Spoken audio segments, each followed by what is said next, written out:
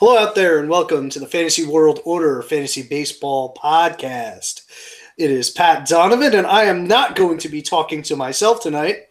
We've got Joe Saunders returning to the pod. Woohoo! What's up, Joe? We got some World Series baseball. We're in the middle of World Series. We got Game 3 tomorrow. It's not looking good for LA right now. Joe, have you sufficiently licked your wounds from the whooping the Astros got at the hands of the Red Sox? Man, I gotta respect it. They played fucking mad good. Yeah. They were just great. Awesome defense. Freaking a billion 2-out RBIs. I mean, what can you do? You can just tip your cap and say, good luck. Yeah, and now they're basically doing the same thing to the Dodgers at this point. So hopefully we get a series out of it, but it's not looking good at this point. It's definitely not. All right, so we're going to run through some early ADP on the hitters side, highlight some interesting players, in terms of their pricing, in terms of their performance last year, etc. But before we do, we did have some news. Lance McCullers, his elbow injury, according to AJ Hinch, could cause him to miss most of the 2019 season. The reports are a little hazy as to whether or not that is a final determination or whether he still needs additional testing. But with McCullers potentially out, and let's just, for the sake of this analysis, assume that he is, and Keuchel and Morton as free agents, Joe, how do you see the Astros rotation shaking out beyond Verlander and Cole? And I mean, obviously, this comes with the caveat that it is October. The prior season is not even done yet, and we still have all the free agency to go through. But I just want to get your feel, and specifically as to the guys that are currently on the team. I mean, Josh James, Brad Peacock, Colin McHugh. I talked about this on the solo show last week. So, I mean, being that you are closer to the Astros than I am, I was very curious to see your take. Yeah, so I think James definitely gets a shot. And I'm not really sure about Peacock and McHugh. It's a toss-up. I think the biggest take out of all this, pending, they sign two guys probably, is that Forrest Whitley is probably pretty imminent. He's looked really sharp. I know he missed 50 games or whatever it was because of the suspension, but he's playing in fall ball and he's looked really sharp. I don't think there's much left for him to prove, honestly. He's really probably ready. So Forrest Whitley is going to be the guy that shoots up boards, I think, come the spring. Yeah, I can totally see that. My instinct is that this probably leads to Morton coming back. I could see them paying him either through the qualifying offer or even working out a 2-year deal with him. And then you're going to have 2 spots up for grabs. And I think it'll be one. I think 2 of those 3 will take those spots if they don't bring in another pitcher aside from Morton. And whoever the weakest link is going to get tossed for Whitley right around May 15th or June 1st, I think. Do you know where Morton currently resides? Lives? Yeah. No, I do not. Okay, because I don't either. I don't think it's Houston. I don't think it's Texas. I know he's from the Northeast, but I don't know where he is. But I just actually get the sense that I know Houston really probably needs him. But I feel like if he's going to continue to pitch, he's probably going to want to go closer to home, wherever that is. I just have this sneaking feeling. I mean, he won already. This is not real fantasy analysis, but he seems like a really humble guy that might just really want to be close to his family. I just get that sense. I could be totally off, and Houston could throw a shit ton of money at him, and he's like, well, I'll just pitch for another 2 years. Who gives a crap? But I don't know. It's just something to consider. Well, I mean, on the other side of that, and again, this is sort of pure speculation. Yeah, this is all speculation. A lot of times, players like this that have broken out late in their careers are grateful for the team that gave them the opportunity. It really gave them the opportunity to break out. And I kind of feel that way. Like, I agree with you. I think Morton is kind of a humble guy. I do get that impression from him. And I also think he's the type of guy that might be gracious to the organization that took the shot on him, may take the 17 mil or whatever the hell the qualifying offer is and just decide to pitch for them for a year, given the fact that they gave him the opportunity. But, I could see it going your way as well, totally, because he was a guy that was contemplating retirement and then came out and said he's going to do another year or so. So it's going to be interesting to watch. But, I mean, if there are 3 spots open, then that completely opens up the doors to, not only Whitley, but McHugh and Peacock and James. The pitching's depth is outstanding. So, I mean, all those guys have, a certain level of interest to them. And I think it's going to be one of the more fascinating storylines to follow from a fantasy perspective. Given James's upside, given Whitley's upside, given what McHugh has done in the past, given what we saw Peacock do in 2017. Yeah. So I just pulled up a quote from June this year. This is where I thought he said something like this. So he said, "I'm kind of at the end. For me, I don't really want to play much longer. We've got 3 kids, and I want to be around." Okay. So yeah. I don't know. I don't know if he's really gonna be like, "Oh, I want the money." I mean, I think he's gonna get paid no matter where he goes. So. Yeah, I mean, he's been so good the last 2 years. He's gonna get paid. Yeah. Absolutely. Okay. All right. So let's move to the hitters now, and we're gonna kick it off with Ronald Acuna and Christian Yelich. These two are put together because Acuna went in the too early Mason mocks at 14.8. and Yelich at 16.2.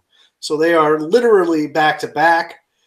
So this is pretty simple here. Do you want the stud prospect in year 2, or do you want the breakout that we waited years for and that produced the MVP caliber season? Give me the breakout. Give me Yelich. There's a couple of reasons. One, right now the lineup's still probably better.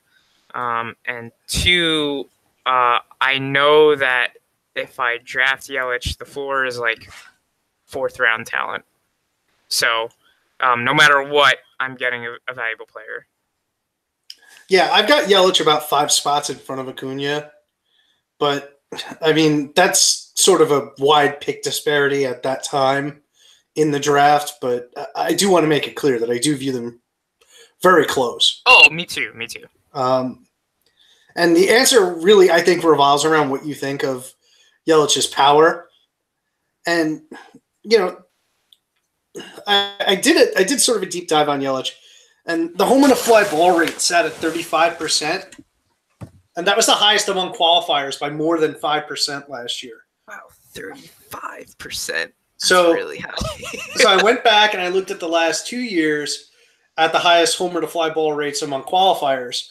And Aaron Judge's was in 2017 was 35.6.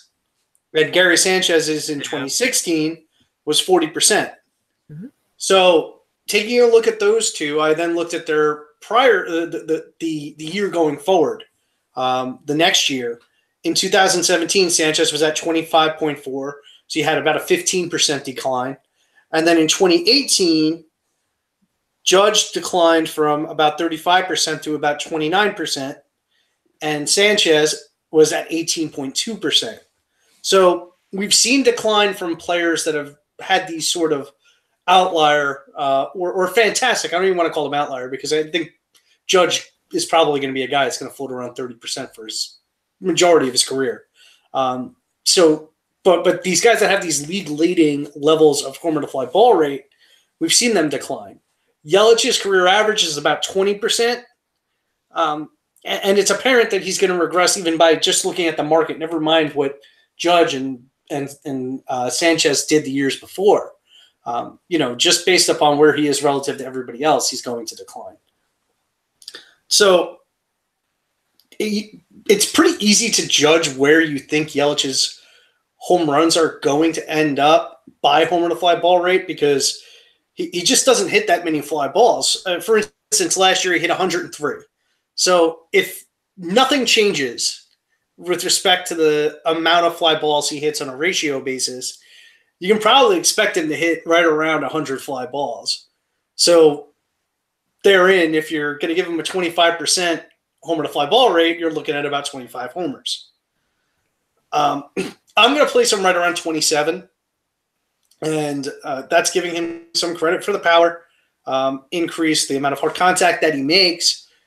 And with that, I mean, I think the 27, 20, 300 type profile that Yelich can put together, I think I'd rather have that than maybe slightly more power from Acuna and then maybe a little more batting average downside.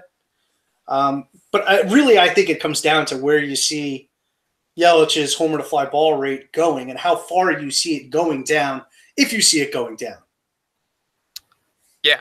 Yeah. I mean, I think it's got to go down because, like you said, 35% is really for the elite power guys. But I think there's something to be said about Yelich. Just, I had mentioned this earlier in the season too, how we were all just waiting for the fly balls to come and then the power would come. But he kind of did it a different route. And I think it's just because he's such an excellent hitter. I said this before, that I think he just knew or was just able to cream pitches that he should have. And when he knew he couldn't handle them, he just put him in play and got base hits and doubles instead, And that's why he batted 326. I mean, there's something, he was definitely locked in. This is probably the best season he's ever going to have. I mean, he's 26 years old. That's usually peak performance, right? When you're usually still athletically good and you've learned enough from playing the game. But yeah, I mean, I think 27 home runs sounds good. And at that, I'm with you. I'd rather have like the 310 batting average and 27 home runs than maybe eclipsing 30. And they're both going to have similar steal numbers. So. Yeah. So, I mean, you're kind of on board with my projection on Acuna as well, like sort of a little more power, approximately the same amount of speed, and then like a little less batting average. Yeah. Okay. Yep. Yeah, and also in OPS leagues too, right? Yelich gets a slight nod because he walks a little bit more, a smidge more. Yeah, I would agree with that as well. I think that Yelich is. I mean, he just has the established track record for it too, So it's like, if you want to project Acuna forward, that's fine. You feel free to do that. It's just. At that time in the draft, you might want to go a little bit more safety than upside. But, I mean, I could certainly see the case for Acuna as well. Yeah. And I don't know that you're going to go wrong with either one of them. Yep. And I should just point out, I mean, even for the upside case, Yelich, I believe, was like number 3 on the ESPN player rater last year. So you're not going to – you could say Acuna has this kind of upside, but Yelich was – literally a top 3 player last year. So, and if he's done it once, in theory, he can do it again. Yeah.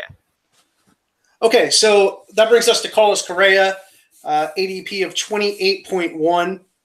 Correa's season was greatly affected by injury, but even when healthy, he has not been an elite fantasy player to this point. Is the market overrating Correa even at this reduced price? Joe, I know that you spoke about Correa on the Bat Flip Crazy podcast, right? Or was that Bench with Bubba? Because I know you're on both. I think it was Bench with Bubba, yeah. Okay.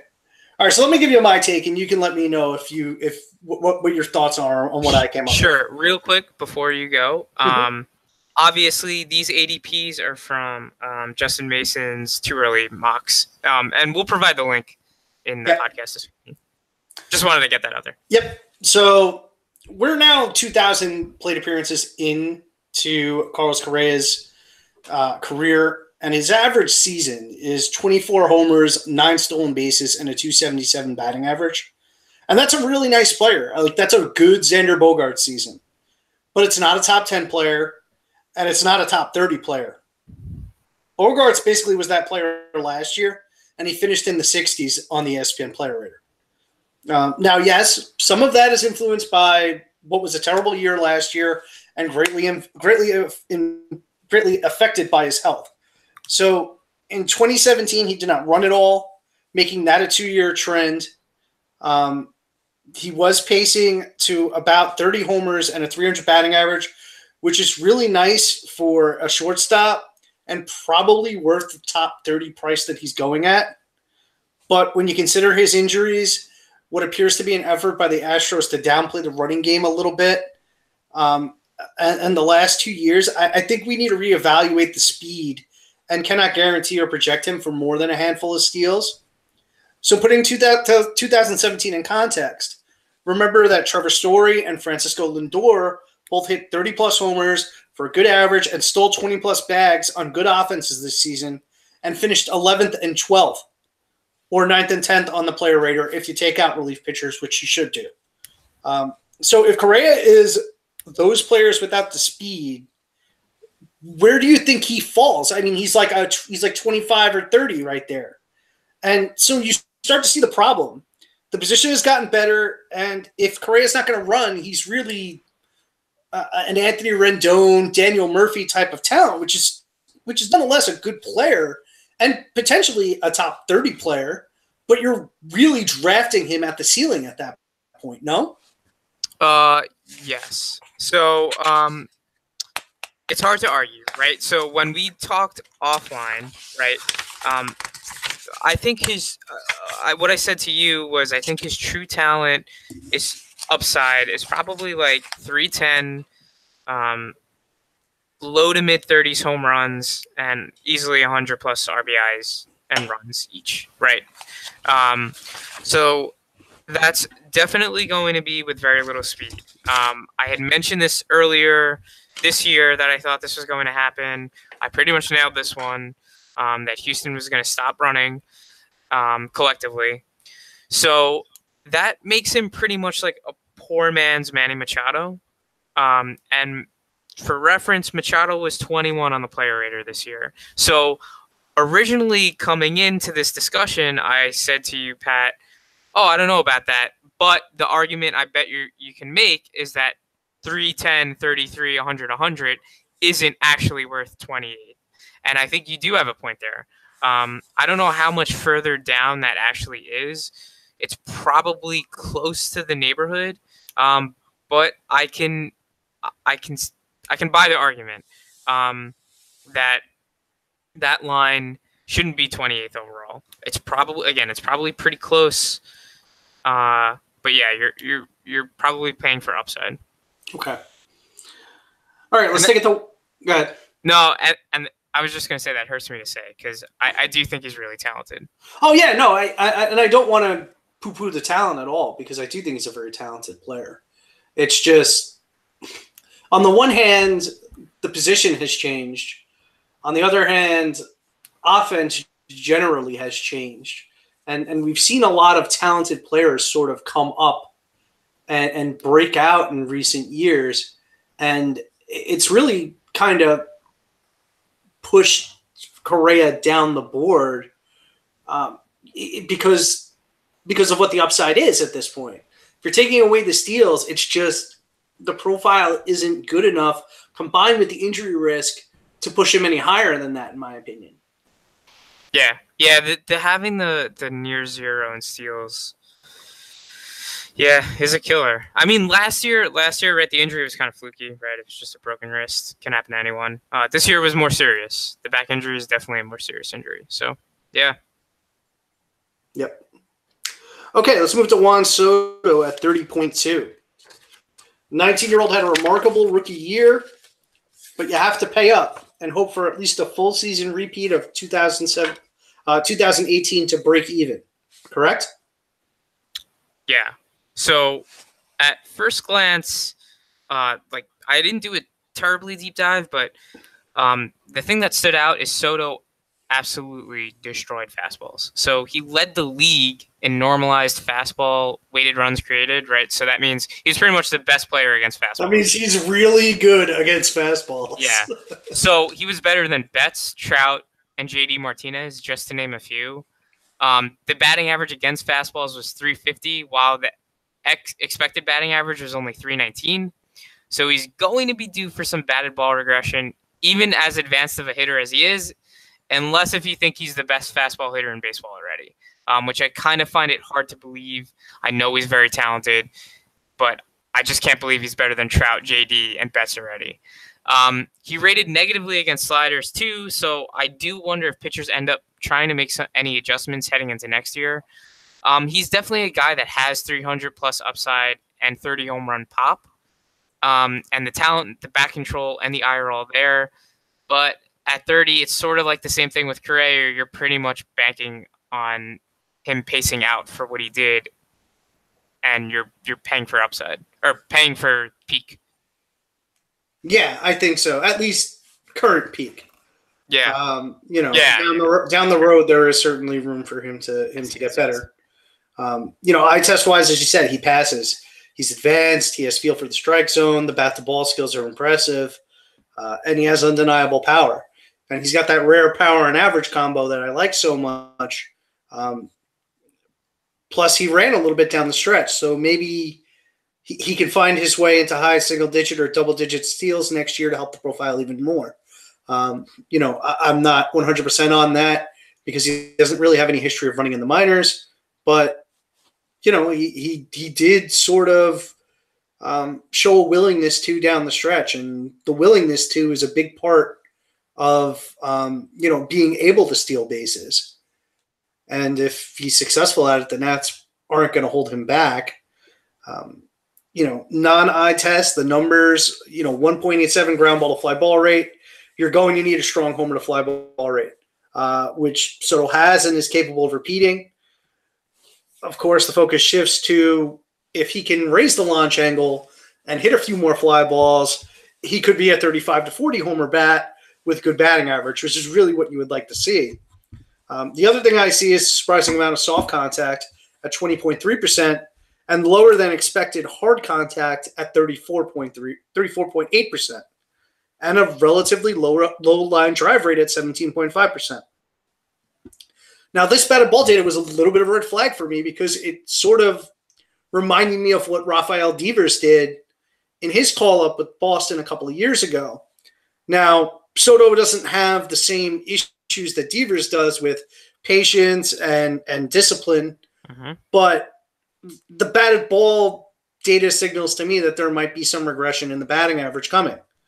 A lot of that soft contact comes on grounders, and he has the pull oppo, the pull grounders, oppo fly balls profile. I'm not terribly concerned about that because I've seen Soto play. I can see that he's got the power to hit him out opposite field.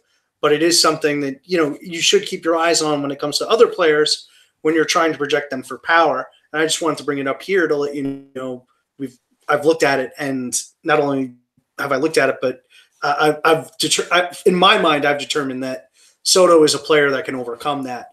And it makes him even more attractive because if he does start to pull the ball more, again, it might be another way for him to tick up that homer to fly ball rate and get 2 more homers. I don't think the price is completely out of hand, like Joe said, but I have him around 40th overall in my early rankings, which are highly flexible at this point and fluid. But I don't know that I'm going to be able to get him as high as this ADP is. And I do not suspect that he's going to get cheaper as we get closer to the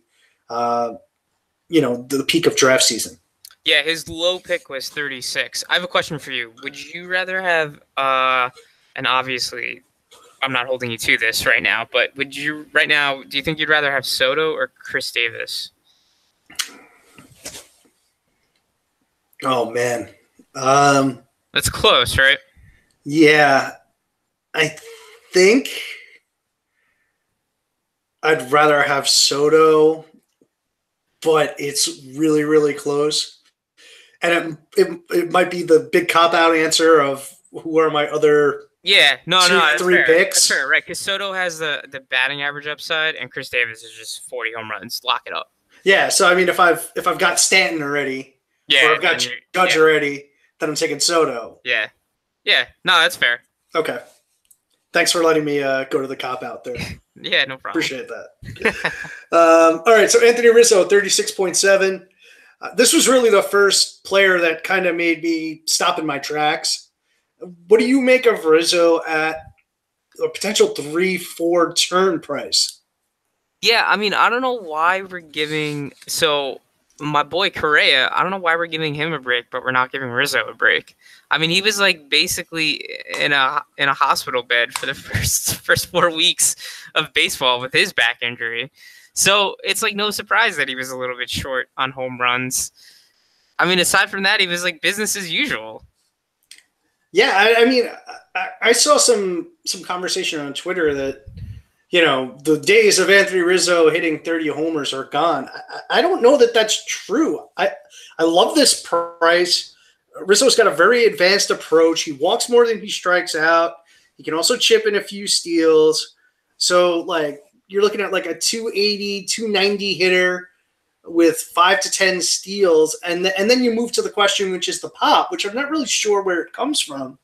The claim was that the decreasing fly ball percentage might be a sign that he would not hit for 30 homer pop, considering the consistency in his homer to fly ball rate, which is largely unchanged over the course of his career. Right? It fluctuates within, you know, a 1 to 2% range on either side, but it hasn't really shifted much.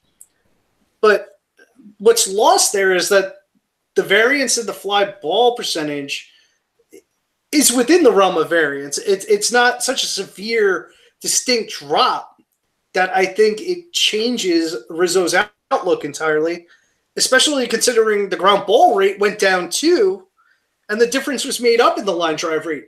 So the amount that he's putting the ball in the air is the same. It's just the type of air balls that he's hitting.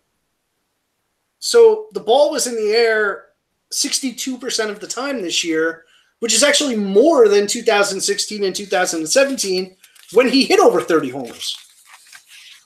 Yeah, I don't know. How short are our memories, man? Like, yeah, it was just like a year ago. Yeah. And he was hurt at the beginning of the year. Yeah, well, which is another point. I mean, a lot of the power struggle was front-loaded. He hit 13 bombs in the second half. The fly ball rate was back up. The hard contact rate was back up. The homer to fly ball rate was back up in the second half. So I'm a big-time buyer on Rizzo. I mean, I think the lineup is going to be better with him healthy, with Chris Bryant healthy. Yeah. They might add a piece.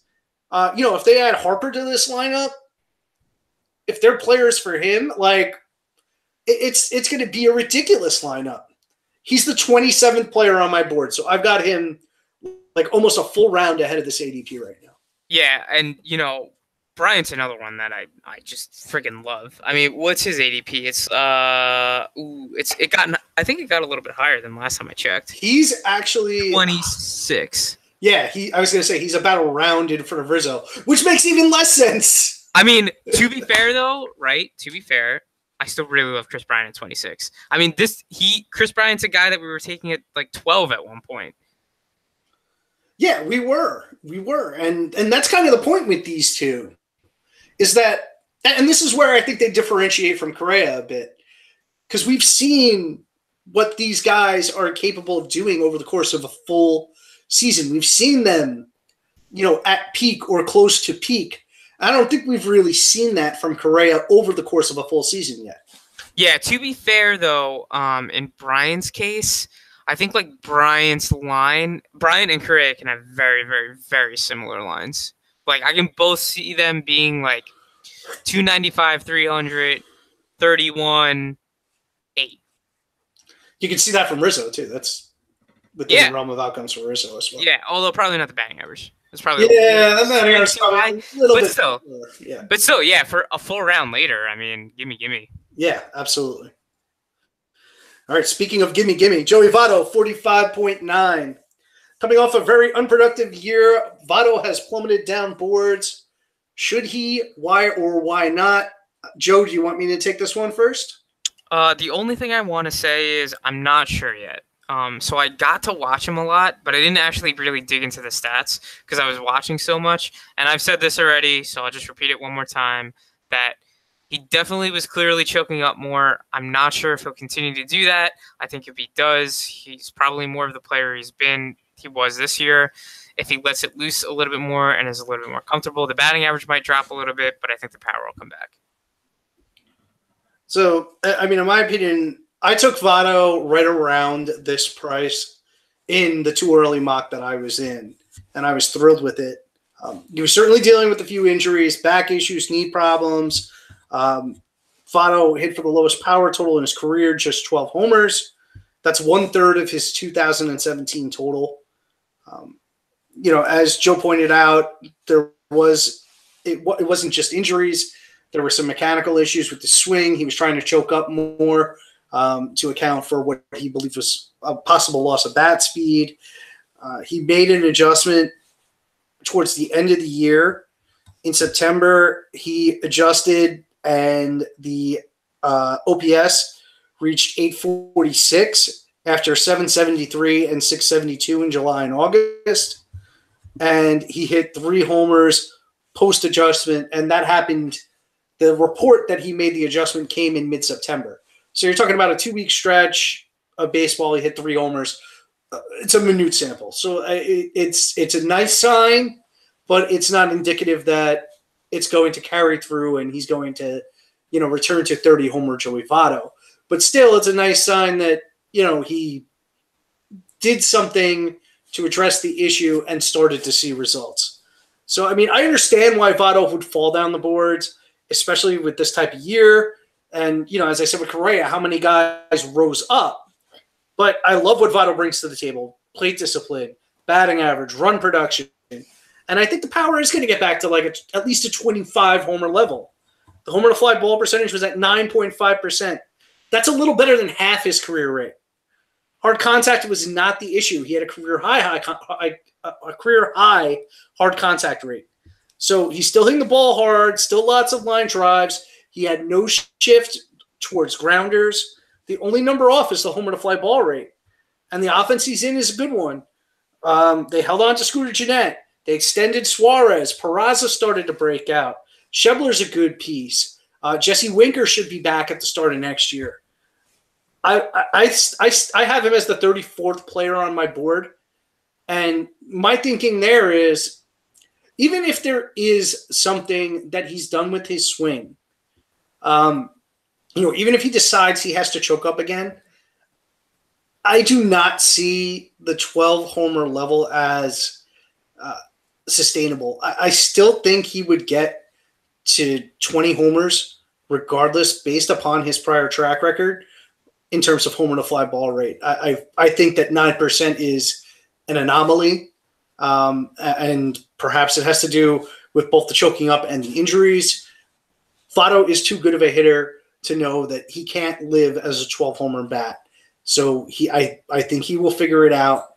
I think he will come into next year healthy, and I think he will come into next year motivated. And I am totally buying him.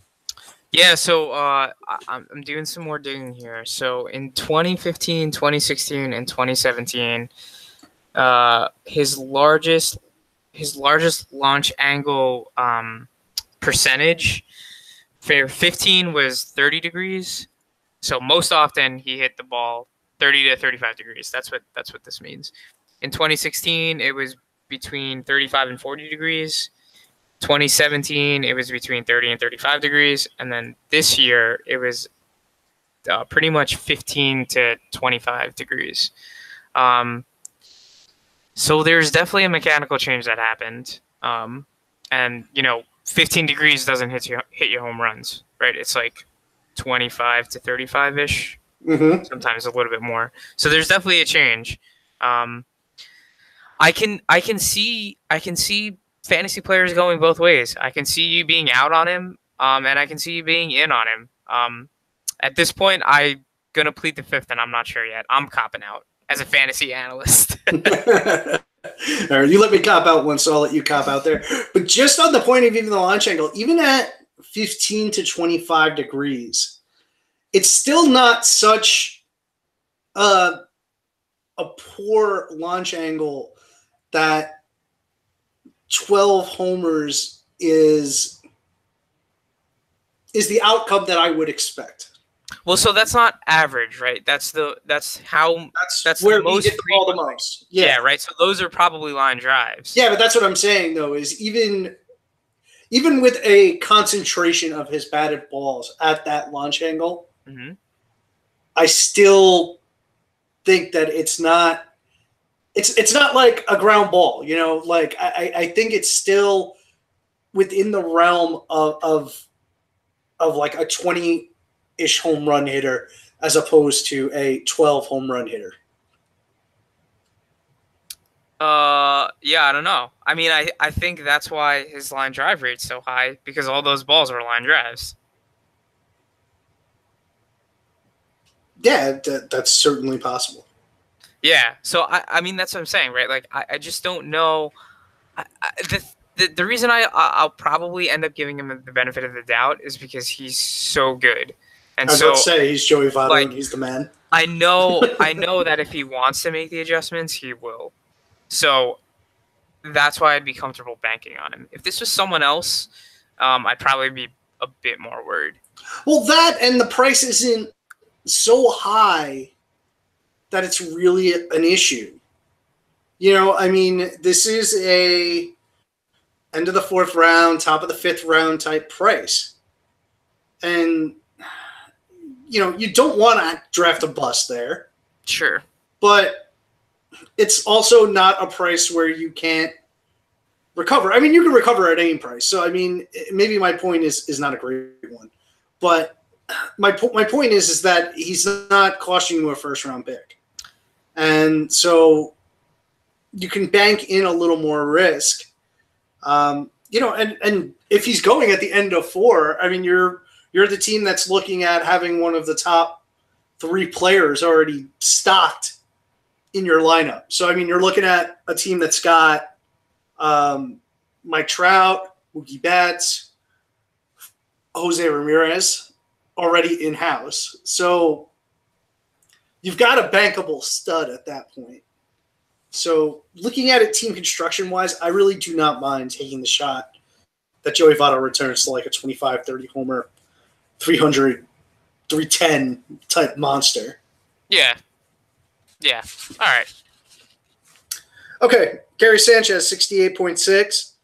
Discounted from a year ago after a sub-200 batting average season. You were probably expecting a little bit more of a discount. What do you think of this price on Sanchez? He is the number 1 catcher. When Real Muto's ADP is 85, I kind of like that better.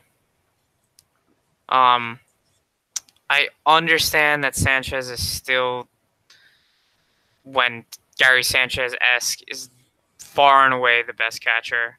He's got the highest upside still of any catcher. And you have to imagine that the injuries played a role in how poorly he performed, plus just extremely bad luck. I mean, he batted under 200 for most of the season. He's, you know, we've discussed this a lot. He still hits the cover of the ball. He's definitely still strong. There might be something to be said that a lot of talks in New York about his defense might have affected him. I know that's like a soft analyst approach, but it's possible that it got into his head a little bit. How, you know, the media was really on him for being such a poor defender for a lot of the year. So yeah, I think with Real Muto's ADP at 85, you know, that's what, 12, 7, almost 2 rounds of value. I kind of like that a little bit better, but I can't fault you for wanting to grab the best catcher. If you were drafting today, which one would be your number 1 catcher?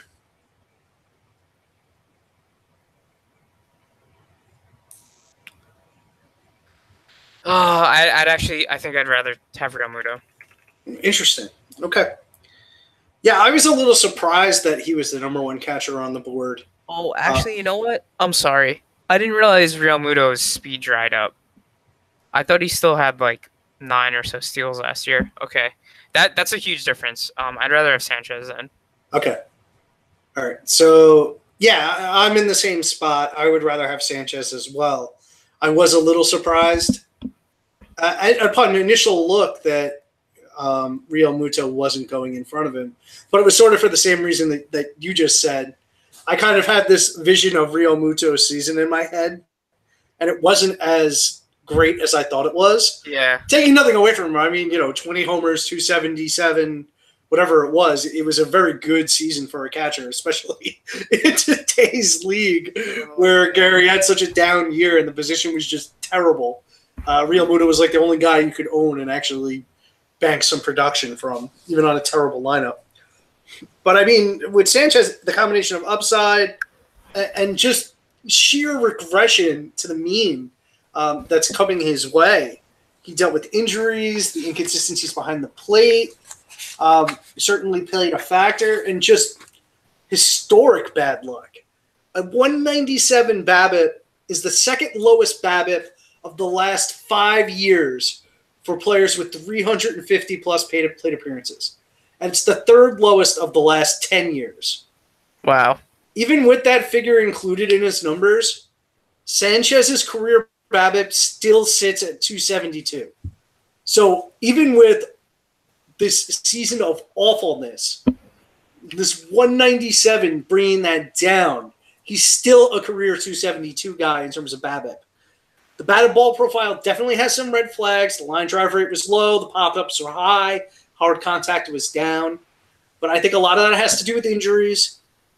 There were times this year when Sanchez looked like he couldn't get out of the hole. But to me, it was a human element. He was trying to improve his year with each at-bat and each swing. He was very simply putting it, Sanchez was pressing. The StatCast also supports this being fluky. He was 21st in barrels per plate appearance, 18th in barrels per batted ball event, 2nd in max exit velocity, and 5th in fly ball and line drive velocity. The concerns are clear. We've seen a really bad floor. But when a player struggles like this, you have to wonder, and when he struggles like this, you have to wonder what sort of leash there is for him, especially given the fact that there are concerns about his defense. And that lineup is so good that, they really don't need his bat. So it's and then you've got the effort issue as well, running out ground balls. Things like that don't give a player like this a long leash. So that is a concern as well. He could be, a zero floor guy. There's also, I think, a possibility that he gets traded, possibly for an arm. Yeah. I'm still a buyer, though. I think he's still a difference maker, a 30-homer, 265, 275 type hitter. I think this year was a perfect storm or an imperfect storm. I'm on board with the ADP, but I'm not going to go much higher than this. If, he's hitting the cover off the ball in spring and he starts to rise and starts getting into the 50s, I'm out. But right around 65, 70, I'm still in. Yeah, do you think Real Muto is so high because everyone else thought that he stole bases too? I don't think that he's high. I think he's properly priced. Okay. I mean, I really thought he had like 8 or 9 steals and like a 285 batting average. I guess I just didn't glance. Yeah, I thought when I had his profile in my mind without looking at his actual line, I had him for like 25 homers, 10 steals, and like a 280 batting average. Yeah, and he fell short of every one of those numbers. So, yeah, and if that was the line, then I'd 100% rather have Real Muto at 85 than Sanchez. Yes, I agree with that. But like you said, the steals dried up. The power sort of was definitely streaky because it wasn't as consistent as I thought it was. I know he had surges through the year, which again is part of the reason why you think a player might hit more homers than they did, because you're sort of not accounting for the down periods. You're seeing these outbreaks and then you're giving them baseline when you're not looking at them very closely. Because I didn't own any Real Muto shares last year, so yeah, me neither. So that's part of it, but. Yeah, once I took a look at it, I said, all right, so yeah, the market's probably at least right in my opinion. I had Sanchez 1, Real Muto 2, and, I understood why the market was a little lower on Real Muto compared to Sanchez. Yeah. But Sanchez is going to be one of those guys that's going to be polarizing. I think you're either going to be in or you're going to be out. Yeah. Does your take on Real Muto change at all if, let's say, he ends up in Houston? Yeah, I think that would push him closer. I think that would push him closer to Sanchez. I don't know that it would push him over it. I'd have to do a deeper dive. I definitely want to see the park overlay. Because it's gotta help. Yeah, it's definitely gotta help because Miami's a nightmare. Yeah, I mean the center Houston's no joke either, but yeah, it's gotta help at the end of the day. And I mean, just from a run production perspective. Yeah, it's gotta move him up. Although he will be further down the lineup. Yeah, but I don't know. That's a tough one. It might be like Moot, you know?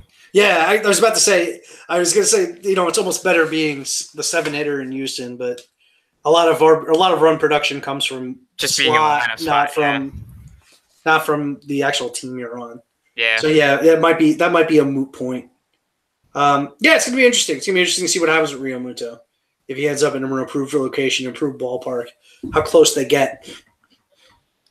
Okay, Jose Abreu, 70.1.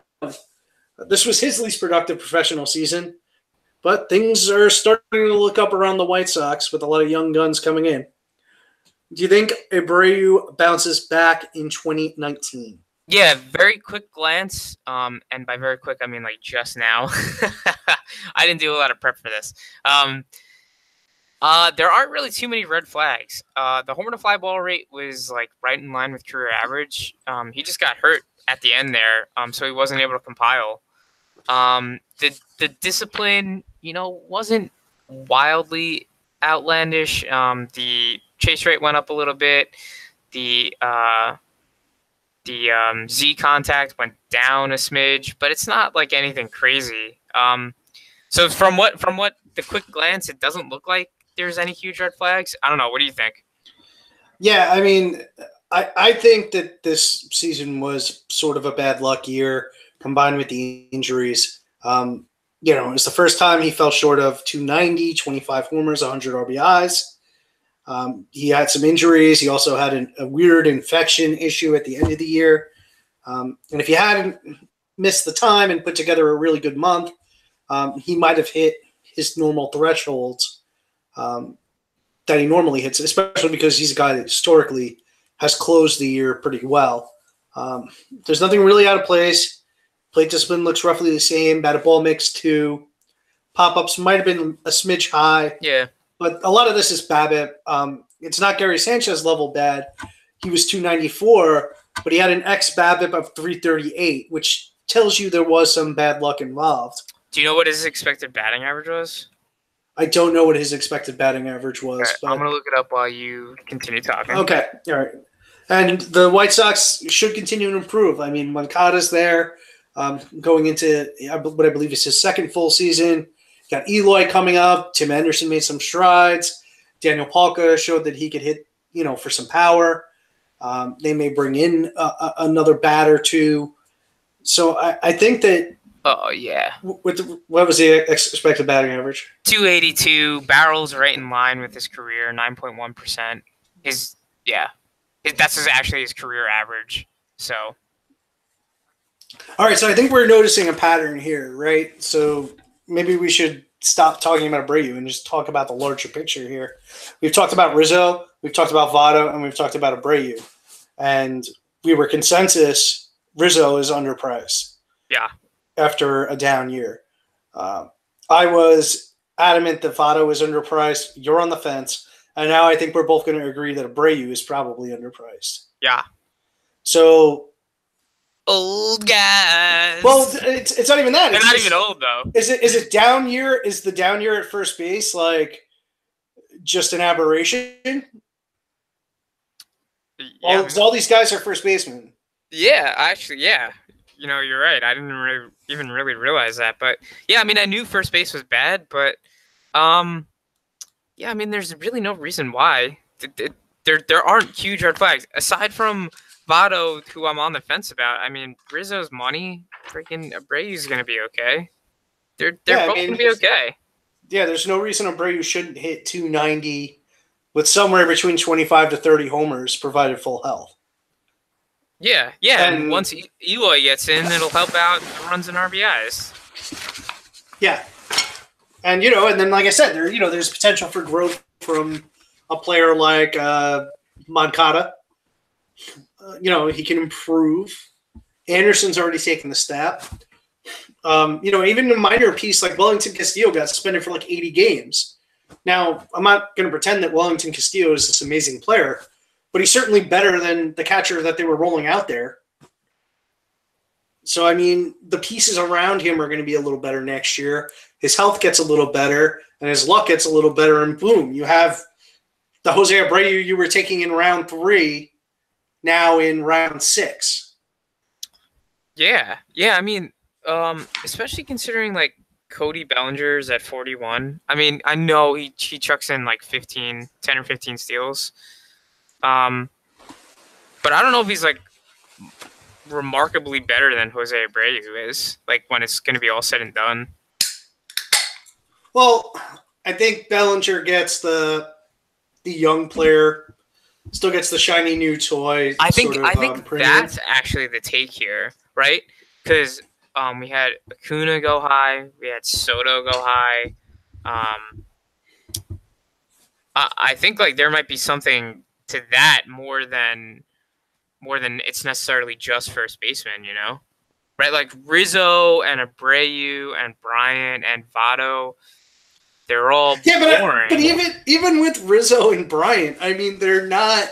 No, I know they're not. They're not ancient, but they're not shiny.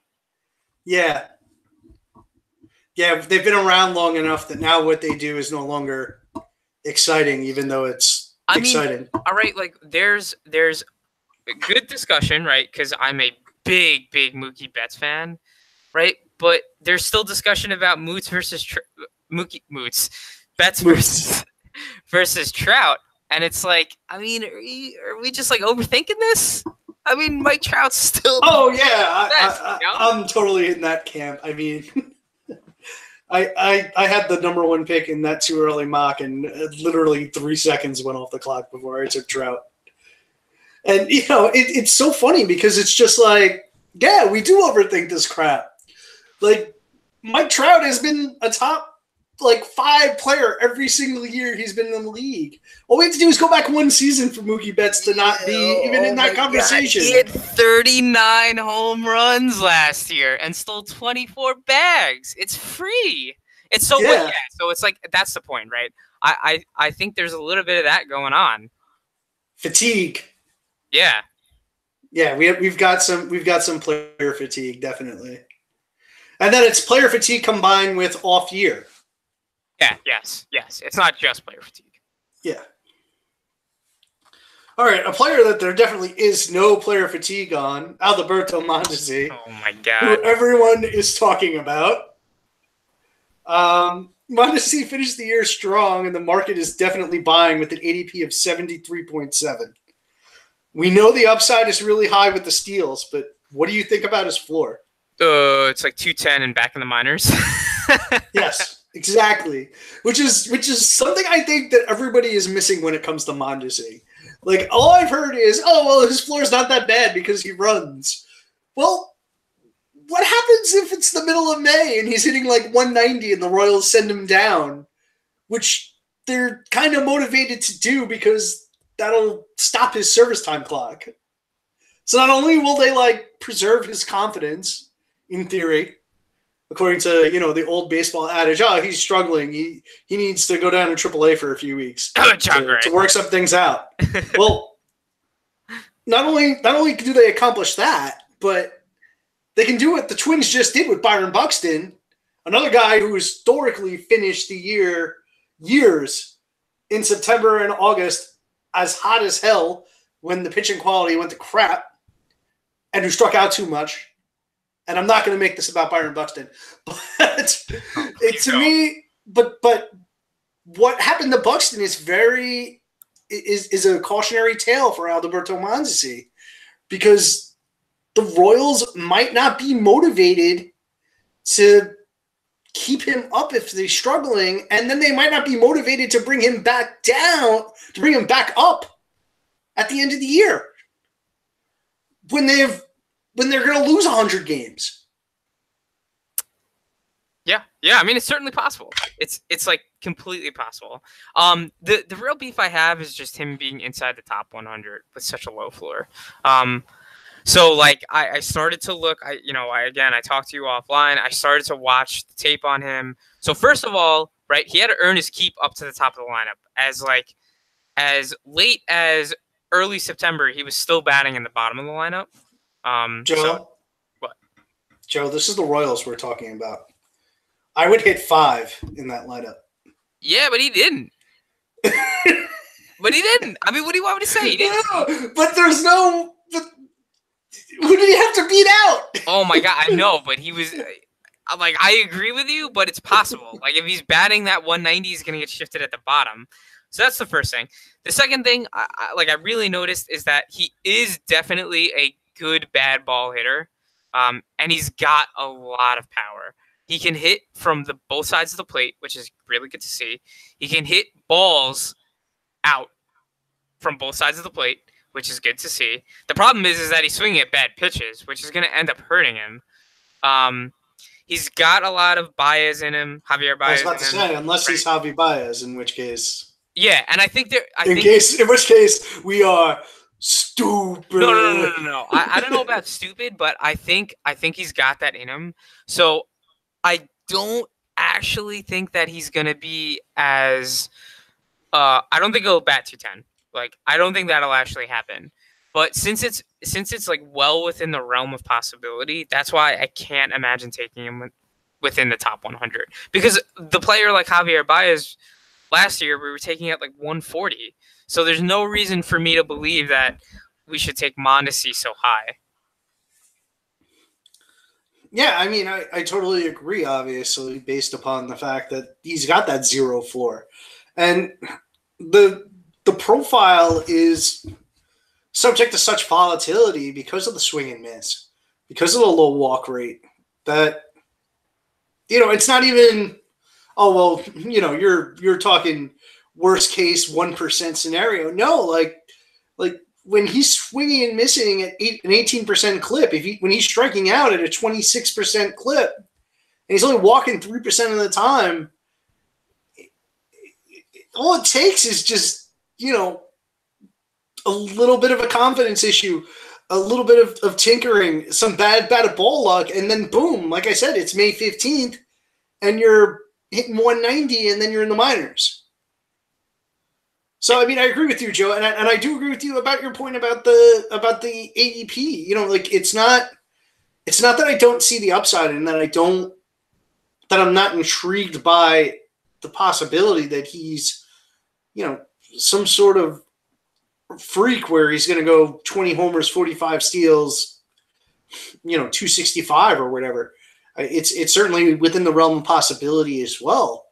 But, I would feel much better about it if it was post pick 100. You know what, though? Oh, man, as I look at this, I'm like, every time I say, like, it's the floors are low, I kind of work myself back in. I mean, first it was by watching him, right? I kind of worked myself back in. It was really, really good to see all that pop. And now I'm looking at Javier Baez. His career expected batting average is 239. And Mondesi's is 242. So, like, they are exactly the same. And I think the projections or the expected batting average has a tough time handling it because they both just chase so much. Yeah, but I don't know. To me, like, I don't think that you can give him the same I'm sorry. It's actually a lot lower than that. His expected batting average is 217, but last year was 242. Okay. Sorry about that. And I don't think that we can give him the same profile as Baez, because Baez was a player that always came with power pedigree. And Mondesi was really supposed to be a rabbit up until this year. Oh, I don't know about that. He had like the pop speed profile a little bit going on. I mean, I don't know about 14 home runs and 291 plate appearances. I think he probably settles in at like 15 to 20 next year.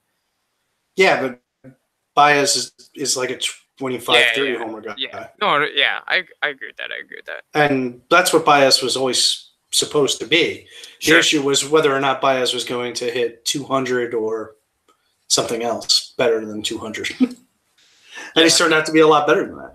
Yeah, I mean, if I had a gun to my head right now, I'd probably say Mondesi ends up with like 15 home runs, something like 42 steals, and like you're going to give him the Jonathan VR stat line.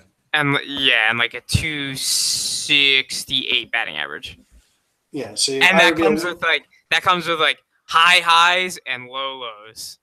Yeah, see, I'm going to give him the Jonathan VR line, which is about 15 homers, about 40 steals, and a 255 batting average. Which is a really nice player. Yeah, we're close. But yeah, it's not top 100. Well, it probably is. Actually, yeah. But the floor is so significant that I have a hard time getting him inside the top 100. Yeah. I just don't feel comfortable with such volatility. I just don't feel comfortable taking him within the top 100. Yeah. Okay, let's move it to another guy that is known for stealing bases. D. Gordon, 75.1 ADP. D struggled, but he didn't run as much as expected and lost his spot at the top of the lineup. Gordon's going to retain second base and add shortstop in 5-game starter formats. That's a bonus, considering the fact that we thought he was going to lose it. So what are your thoughts on Gordon? Okay, so I got to watch him a bit too. So I'm pretty much out. I'm always out on D. Gordon, but I'm even more out, right? So he was the least efficient in his career at 71% stolen bases. That is, it's still good, but it's worth noting as he begins to enter his early 30s. So I tried to do this with Trey Turner earlier in the year, and I found out that Baseball Reference calculates it for me. So Baseball Reference has a statistic called stolen base opportunities. And essentially, it's times when a runner is on first or second base without a runner in front of him.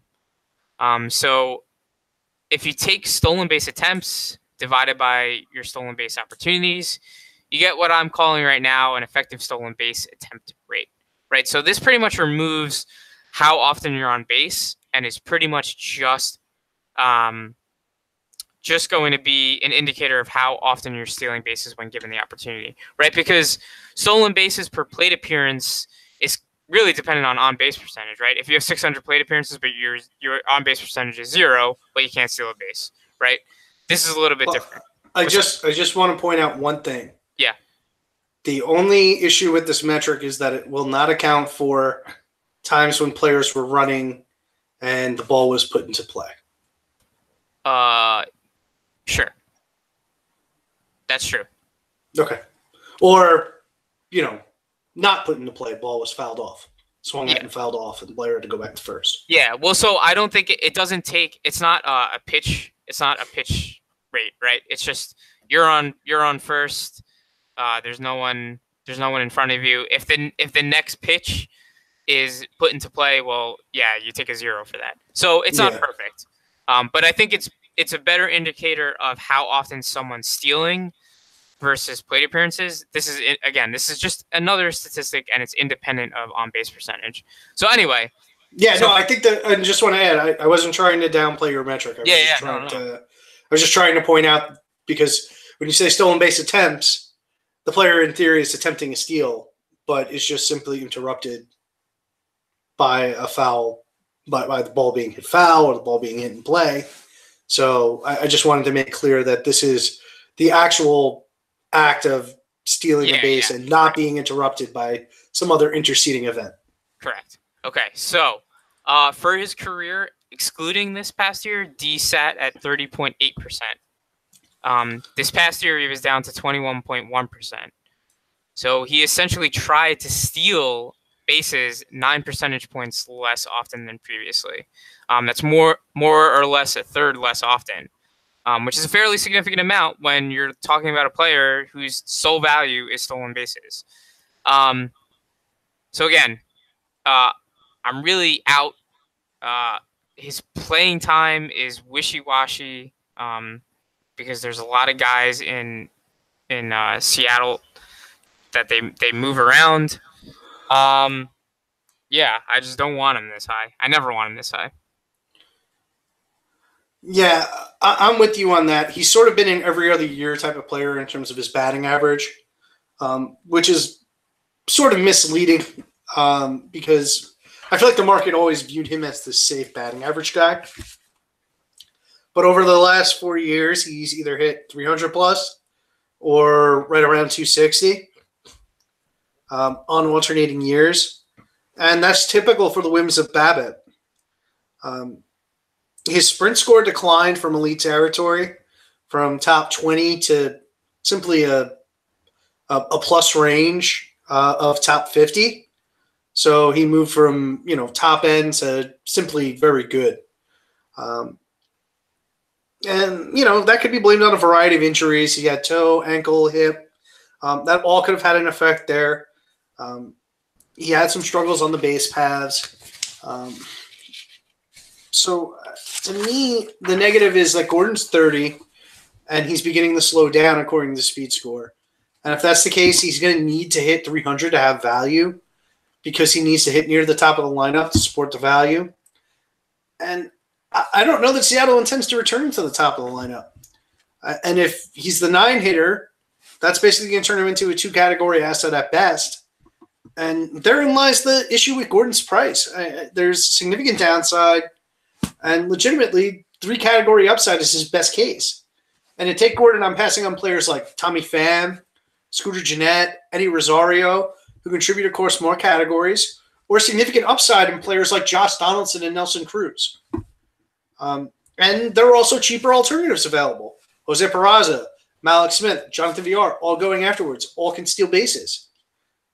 So to me, I just think that Gordon, once again, is just too expensive. And in honesty, where is the accounting for D. Gordon's floor? I mean, and for his down year and for his age relative to, the Rizzos, the Vados, the Abreus of the world. Yeah, I don't know. I mean, we're like always the biggest D. Gordon haters. Well, I mean, it's not even just D. Gordon. It's just I don't grasp. I just in total don't grasp the obsession with stolen bases. Sure. So I just want to add to the stolen bases too. We talked about Mondesi and we talked about VR. So VR's again, I'm calling it an effective stolen base attempt rate. So VR's effective stolen base attempt rate last year. ESAT. ESAR. ESPAR. SPAR. Nice. So VR's SPAR was 24.8. But damn, this works. 24.8%, which was good for 6th in the league. D. Gordon, like I said, was 21.1%, and Mondesi was 47.6%. So the next highest was Jarrod Dyson at 27.1%. So there's pretty much no way that Mondesi is going to continue stealing as much as he did, as often as he did.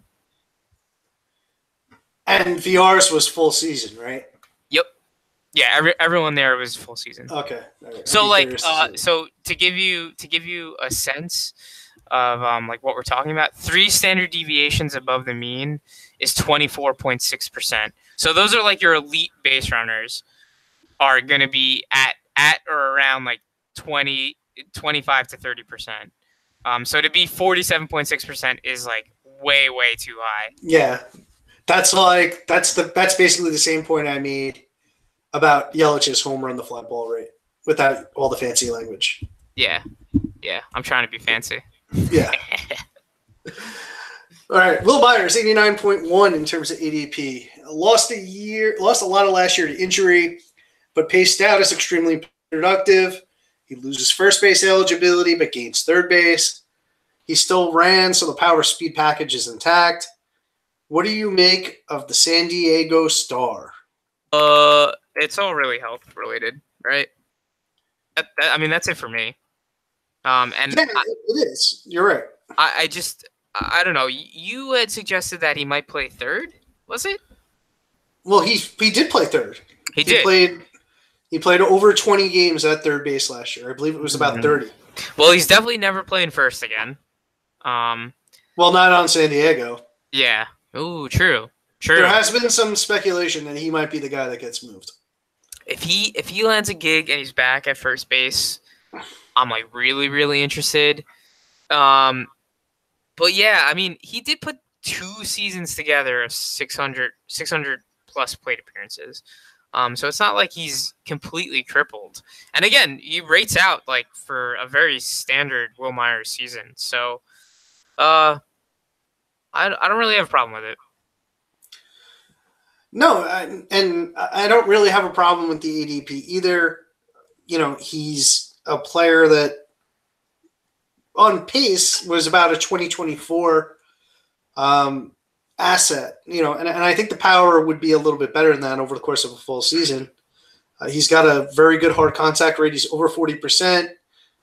He did shift some fly balls to line drives, but as I stated with Votto, I'm not terribly concerned about that. I think that's just variance. I said it about Rizzo as well. A slight tweak and the fly balls come back and he's back to a 25-30 homer bat. He's 27, even though he seems a lot older than that. He's still on a bad team, but it's an up-and-coming team. We might see Fernando Tatis this year. But, given the fact that the team probably isn't going to be competitive this year, I don't expect the steals to dry up if he's there. But, like you said, Joe, I mean, this is really just all about health. Is this going to be a year he's going to stay healthy? And if he's not playing first, I don't have a lot of confidence. Yeah, I mean, yeah. Even at third base, I don't know how I feel about that. It's a more physically demanding position. It's definitely a more physically demanding position. But, if he does stay healthy, he's a top 50 asset going at around 90.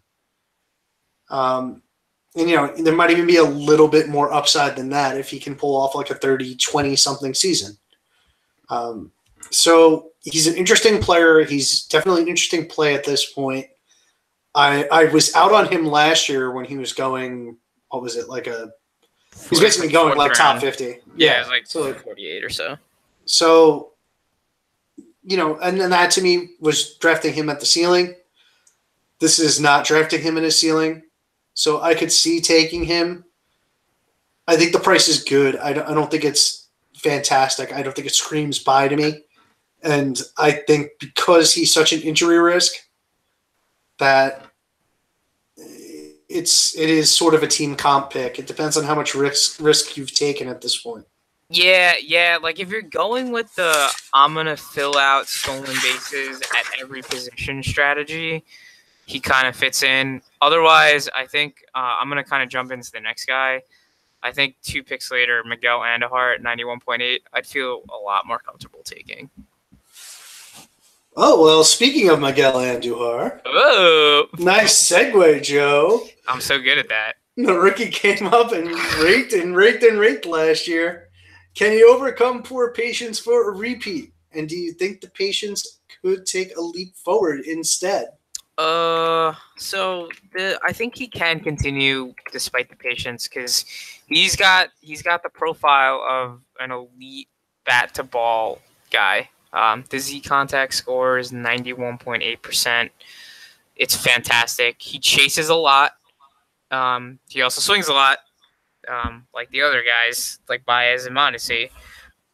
So yeah, I mean, I think he can definitely protect himself against huge floors, despite not really walking all that much.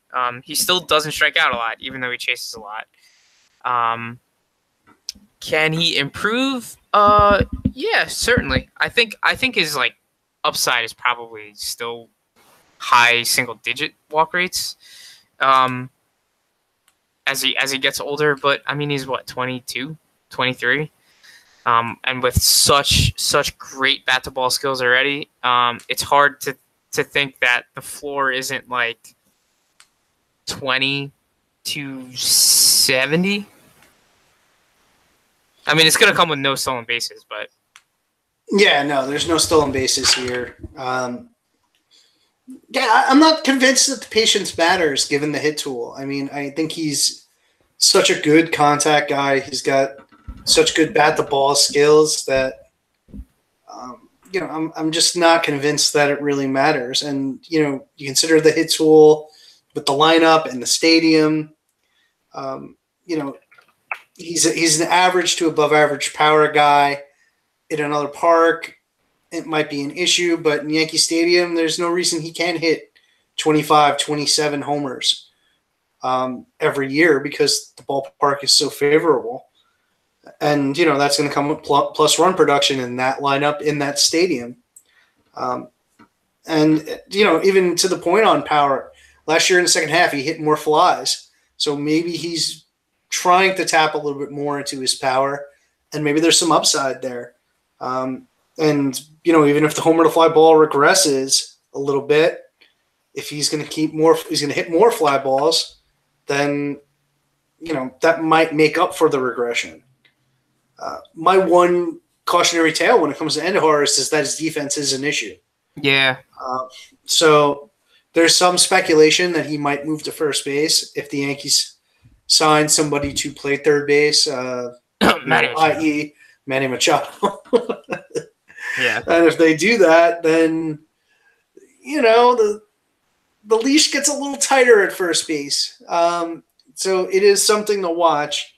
But I think this is a pretty fair price. I think most drafts are going to have him go a little higher than this. So yeah, the Yankee tax. Yankee premium, plus shiny new young toy premium. I just think that this price might even be a little low for where he ends up going.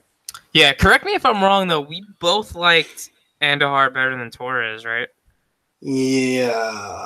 Well, not long term, but last year. No, yeah, last year. Yeah, because I remember in spring training, I think even Nick was on board, too, that we were all like, Andujar might win the job. We thought he might win the job. And he'd be playing longer and be better immediately. So, I mean, I think that was the podcast take. I don't know. I could be wrong. I think that you're correct. I believe that's what we had said. Yeah, going forward, I think Torres is a better player. But yeah, I think long-term Torres will be the better player. But Andujar was definitely a player that we were optimistic on to start last year. Yeah. Okay, Michael Conforto, 98 in ADP. Are you sold that the early season struggles were rust from the injury, and are you willing to pay to find out? What's your take? Well, to me, the splits make it pretty evident. He had 17 homers in the second half, 273 batting average, 895 OPS. Those are top-end numbers over 292 plate appearances. For context, they're similar to Jesus Aguilar if you pace out for a full year. And that's a top 50 type bat at pick 100, basically. And that's without factoring in Conforto's pure hit tool and the potential for him to raise the batting average closer to 300, which I think is within the realm of outcomes. At first glance, I thought 98 might be a little expensive. But having dug deeper and actually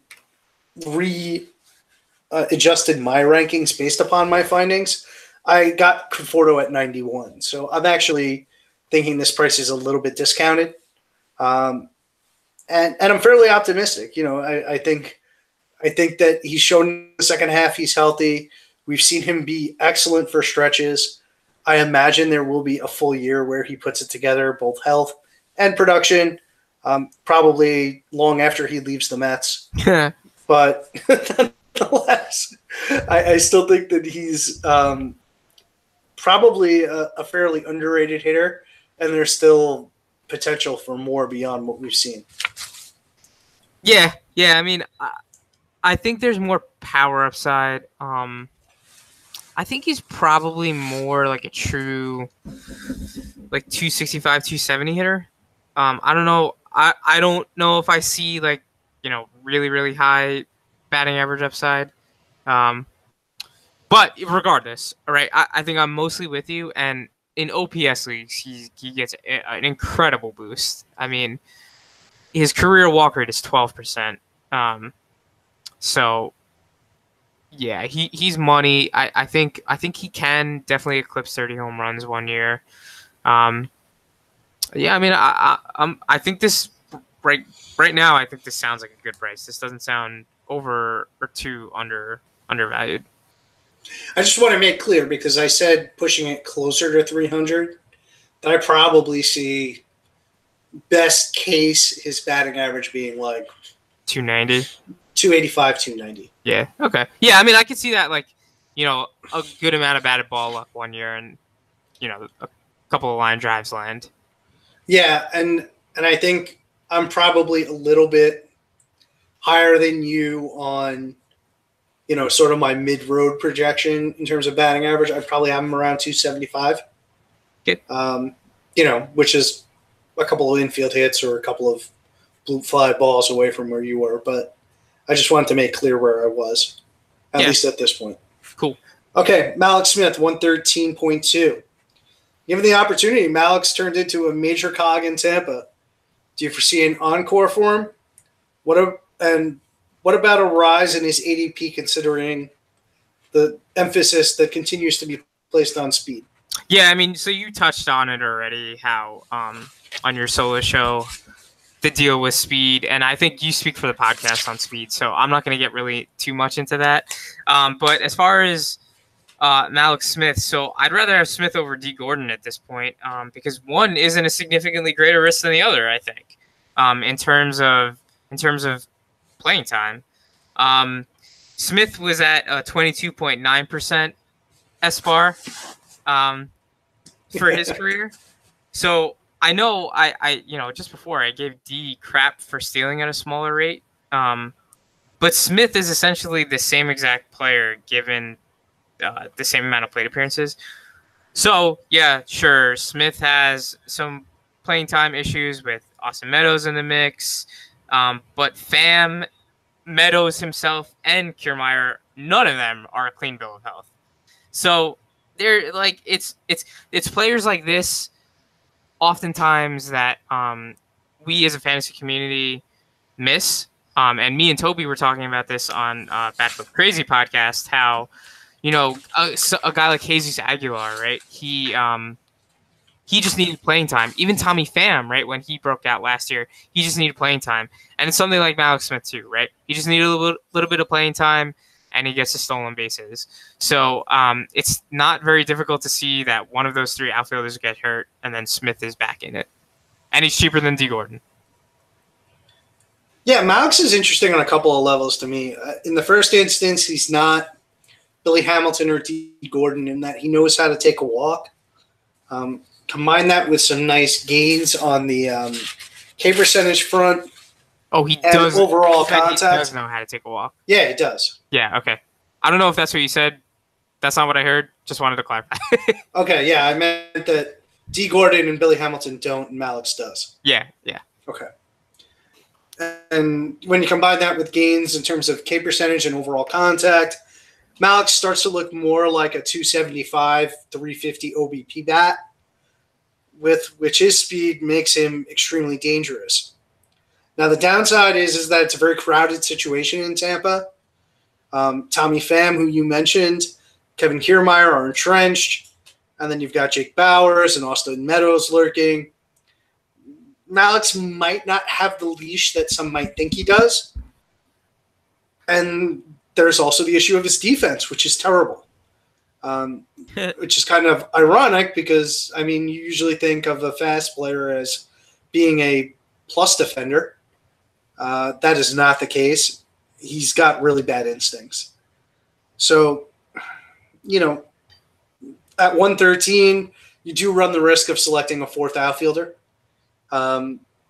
But, again, you're kind of getting to the part of the draft where it's not bad to take a shot. But in recent years, we've seen these types. We've been down the road with players of this ilk. And rarely have they cashed. Jose Peraza, Delino de Shields, Ender Inciarte, all were going in this area at peak in recent years, and all failed to cash in at that cost. And as I mentioned, in my question, I expect Malex's ADP to rise. Yeah. He was 50 on the player rater. And he steals bases, Joe. Yeah. I wouldn't be surprised if D and Mallex Smith get closer. It just feels so dirty taking these one-dimensional players so high. Well, he's not, I guess, one-dimensional, but close to one-dimensional. Yeah, well, it all comes down to, all right, fine, is he going to hit 275 again with the 350 OBP? Because if he does that, he's going to probably hit leadoff, and you presume he'll play most of the year. Yeah. And then he'll score some runs, and, the rest of the magic that comes with it. Yeah. I forgot about Bowers, to be honest. So he kind of really needs two of them to get hurt, which is still definitely possible. Well, Bowers can play first, right? Oh, yeah, sure. That's true. And, I'd be honestly very surprised if the three of them all get more than 600 plate appearances next year. Yeah, and we've got Kiermaier's got his history of injuries. Yeah, Kiermaier's got his break a rib doing something. Pham will screw up something, and Meadows too. Meadows will probably run and pop another hamstring. Yes, it's completely possible that all those guys, suffer injuries at one time or another, and Mallex gets his way into the playing time anyway. Yeah, and so that's kind of why I'd rather have Smith 40 picks later. Because, again, right, like, D. Gordon got crunched a little bit at times.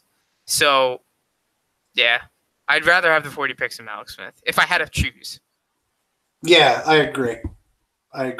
If I made it 20 picks, does that change the analysis? Nah, I'd still rather have value. What about straight up? Then give me D. Okay. Where are you on that? Come on, you can't ask and not expect me to throw it back. Yeah. I think I'll take D, but I think it's like strictly positional eligibility. Like if D was outfield only, I might just take Mallex. Yeah. Because D's got second base in short. I think all formats. And he's also got short in 5 games. So with that eligibility, I think that pushes him over the top. Yeah, that's fair. Okay, Aaron Hicks, 119.4, Mr. Ligatino's favorite player. Is this low, or do you think the price is right on Aaron Hicks? So, Player Rater had him at 98 last year. I realized that he was hurt, banged up, in and out of the lineup. But not that bad, right? No. He ended up at 137 games, which is probably where he's going to end up every year. Yeah. Just to rotate, they spell guys. He does have a little bit of a track record of being banged up here and there. So this doesn't leave a lot of room for any downside. Right? Like even after last year, he was pretty much at this price, right? He wasn't going at this price, but he ended up right around 100. So there's not a lot of surplus value here, unless if you really see his home run numbers ticking up a bunch. But his barrels were only like 8.7%, I think it was. So it's not like he's 8.8%, which is good, but not 40 home run pop. This sounds about right, all told. I've said this before when we talked about Hicks, and I think this is where the rise at ADP may come from, which is not the power, but I think people are going to look at the walk and strikeout rates and think that, and then the BABIP, and think that he's going to have some batting average due to him. And it's not going to come. He's a player that's got that Carlos Santana type profile in terms of very heavy on the fly balls, not a lot of line drives. He is the player that he is in terms of batting average. But I can see people making that mistake. And then also, like we said with the playing time, oh, he was banged up last year, and think that, oh, well, what happens if he gets another 20 games? Well, that's not really who Aaron Hicks is at this point. Yeah, that's what I mean. I mean, we've been down this road with him. He gets hurt. He gets nicked up. And the Yankees are a type of team that's going to have enough talent that they're going to want to keep Aaron Hicks healthy. This isn't to say that he's bad. I mean, he's a 4-category guy. The fact that the batting average is low is going to hurt you in traditional formats, but he knows how to get on base in OBP. And the fact that he knows how to get on base is going to help him post healthy run totals. Depending on where he hits in the lineup, the RBI should be there. He's going to run enough. He's going to hit for enough power to be assets there. So he's a 4-category guy, and that's awesome. So, I mean, at this price, he's definitely worth the pick. But I think you just need to be careful, because I know there are going to be people out there that are going to look at the strikeout rate, the walk rate, and the BABIP and say, oh, well, this is a guy that could hit like 270. And if he hits 270 or 275 with 25 homers and 15 steals, he's a monster. But it's not in his game. He would have to undergo a change, which we're years into his career now. So, I mean, if you want to bet on a change that hasn't happened yet, that's fine. But process says that he's been what he's been, and he's going to continue to be that unless we hear something else. Yeah, so his expected batting average for his career is 247. And what did he hit last year? He hit like, what, 245? He hit last year 248. His expected batting average was 257 last year. The year before that, though, he hit 266, and his expected batting average is 242. So he's probably like actually a 250 hitter. Yeah. Yeah, which is pretty much right where he was at this year. Yeah, and again, right, like what I said, right? So with the 27 home runs, 11 stolen bases, and 248, right, he was right inside the top 100. At 120, there is some value, right? But he's another guy that can get hurt and miss half the season. So there's not a lot of wiggle room. Yeah. I mean, I don't think it's bad. I don't think it's bad. Like, I wouldn't say, oh, you drafted Aaron Hicks at 120, you're an idiot. But, again, it's just not a ton of value, surplus value. Yeah, I agree with that. I mean, there is some room for the profit there, but it's just not – you're not talking mega millions. Yeah. Yeah, you're talking Powerball. Yeah. Nice. Nice one. All right, Eric Hosmer, 156.3, and Miguel Cabrera, 168.4.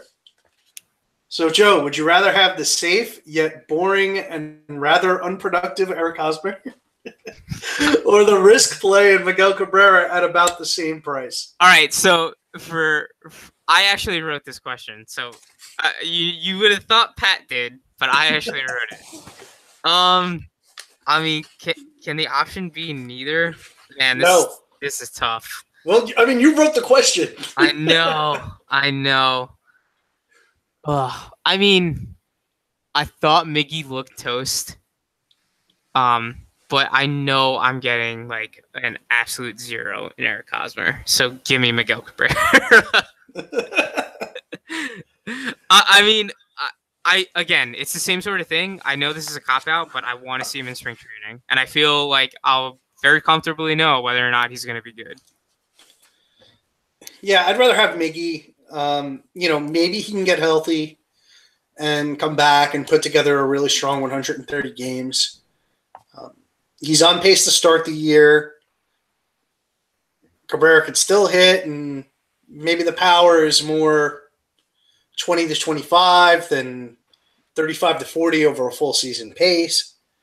But with an elite batting average, I can deal with like 25 homer pace power and good per game run production, because hitting 3 in that lineup, he's still going to have Nick Castellanos there. He's going to find his way into runs and RBIs on a per game basis just because of who he is. And, we've sort of said this about Hosmer before, but with Miggy, I mean, if he's hurt, like, I can get rid of him. I can put him on the DL and I can pick up somebody else who can be, a reasonable approximation of another first baseman I can get at this point, which is going to be like a 250, 25, 30 homer guy. I can find that. So my upside to taking Miggy here is I get the elite batting average. My downside is very minimal. Whereas with Hosmer, the one thing you have to be able to say about Hosmer is that he's extremely durable. Now, that's good, I guess, in a real baseball sense to some people. But he's also the type of player that you take and you either have got to cut bait, which no one ever seems willing to do, or you have to hold him and hope that the BABIP turns his way in that given year. So if you're doing that, you're really entrusting the production to complete luck, and you're unable in most instances to move on from Hosmer. And if he's having a bad year, he sinks you for an entire year. It's not like Miggy, where if Miggy's hurt and gone after, May 15th, I can replace him. Hosmer continues to play and hit 260 with 15 homers on the season and seven steals. Yo, Eric Hosmer is the San Francisco Giants. Listen to these batting averages. 293, 232. 302, 270. 297, 266. 318, 253. Next year, probably like 290. Yeah, we would think every that. Other year. We would think that, but then what happens to the San Francisco Giants is the good year never came. Yeah. Right? This was supposed to be the good year, and they were terrible. Yeah. I mean, again, right? This is going to be one that I wouldn't feel comfortable drafting Miggy until I see him. Okay. Let's... Where are we going next? I was going to...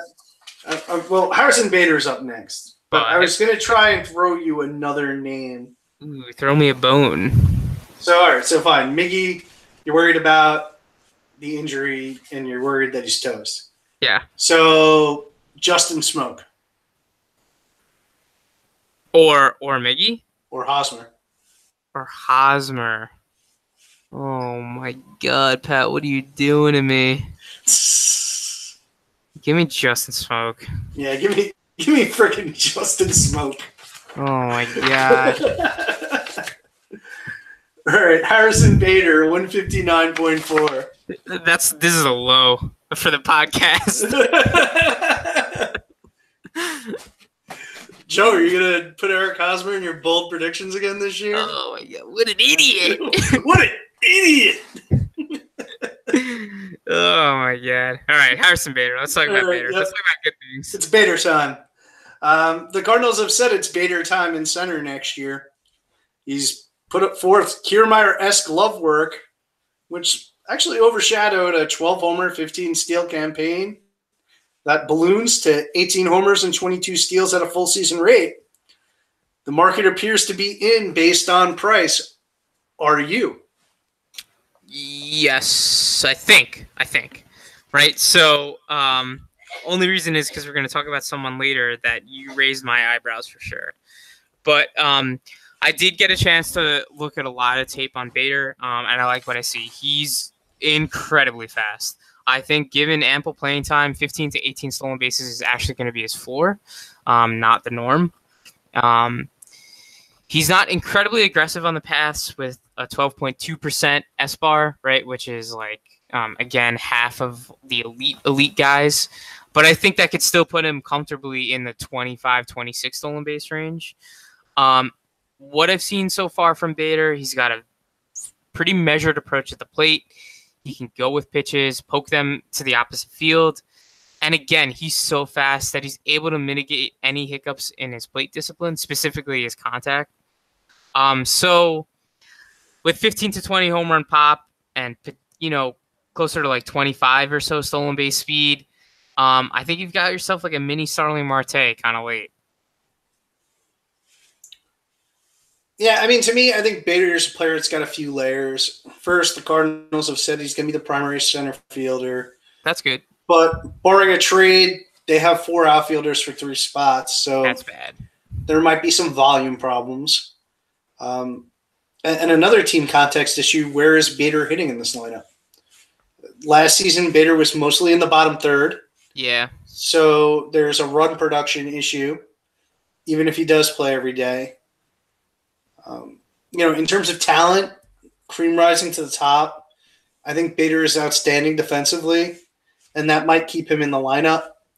Speed is very much for real, and that combined with a strong batted ball profile makes me think the BABIP is going to be more real than not. The power, I think, will be about what you can expect. I do think that there is the potential for more in the future. So I think he's a high teens power guy, a low to mid 20s steal guy with a 265, 270 batting average. He's a very nice player, particularly in a world where speed is so scarce. Now, the concern is that if the BABIP doesn't go his way, he just strike out 29% of the time. I could see some growth there from Bader. I think the strikeout rate was a little high. Probably would have expected him to be around 25%. And in future years, with some growth, I could see him getting down into the low 20s. Mm-hmm. So, I mean, I do have a lot of hope for him as a player. I just think, like you said, Ramon Laureano, I think that's how you say his name, or Laureano.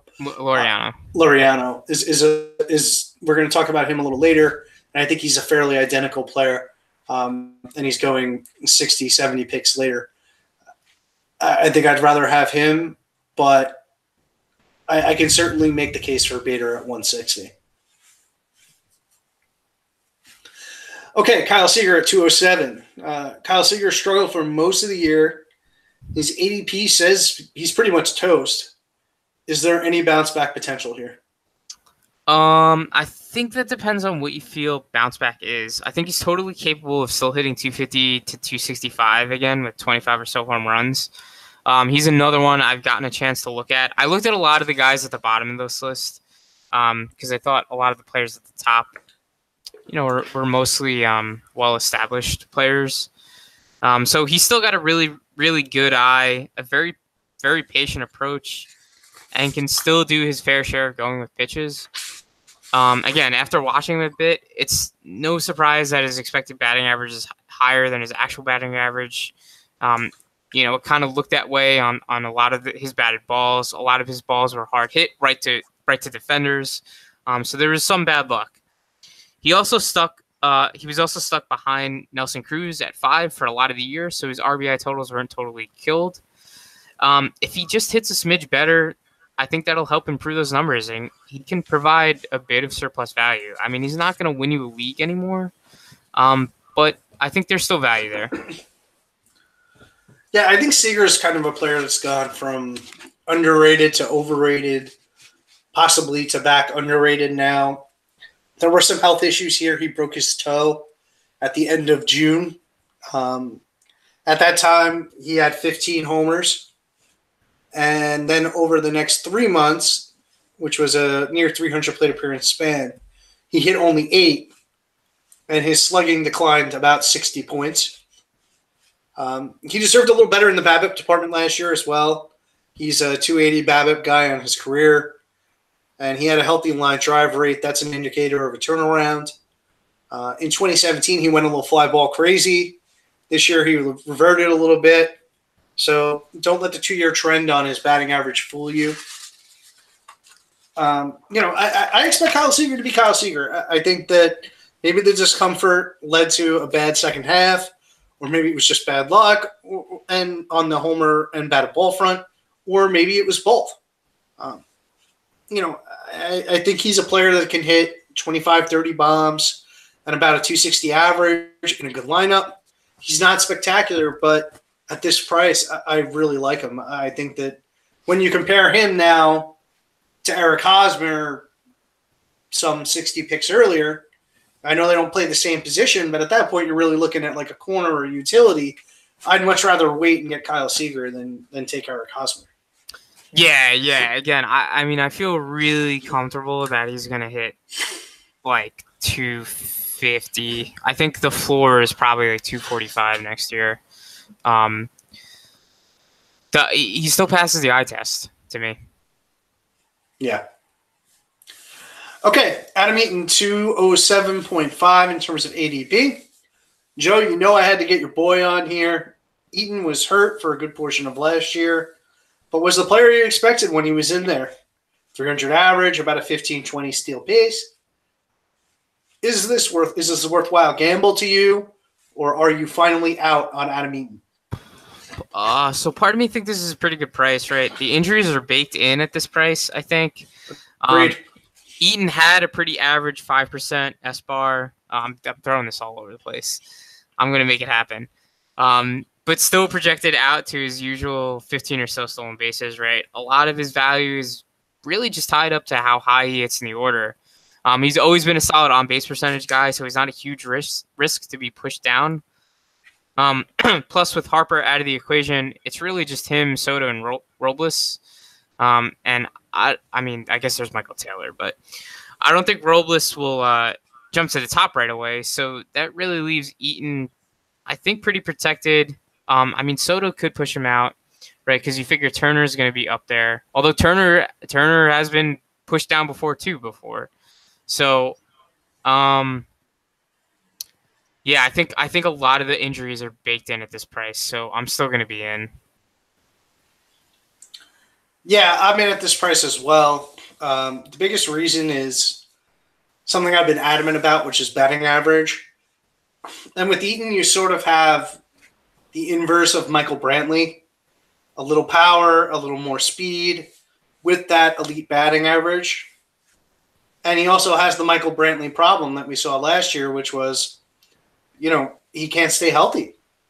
So at pick 200, I think the risk is pretty much accounted for, as you said, Joe. We've been drafting Eaton pretty much at his ceiling, but in round 16, 17, and a 12-teamer, there's some profit potential here if he plays most of the year. And the big plus is that if he does get hurt, my waiver replacement is comparable to players that are going around him.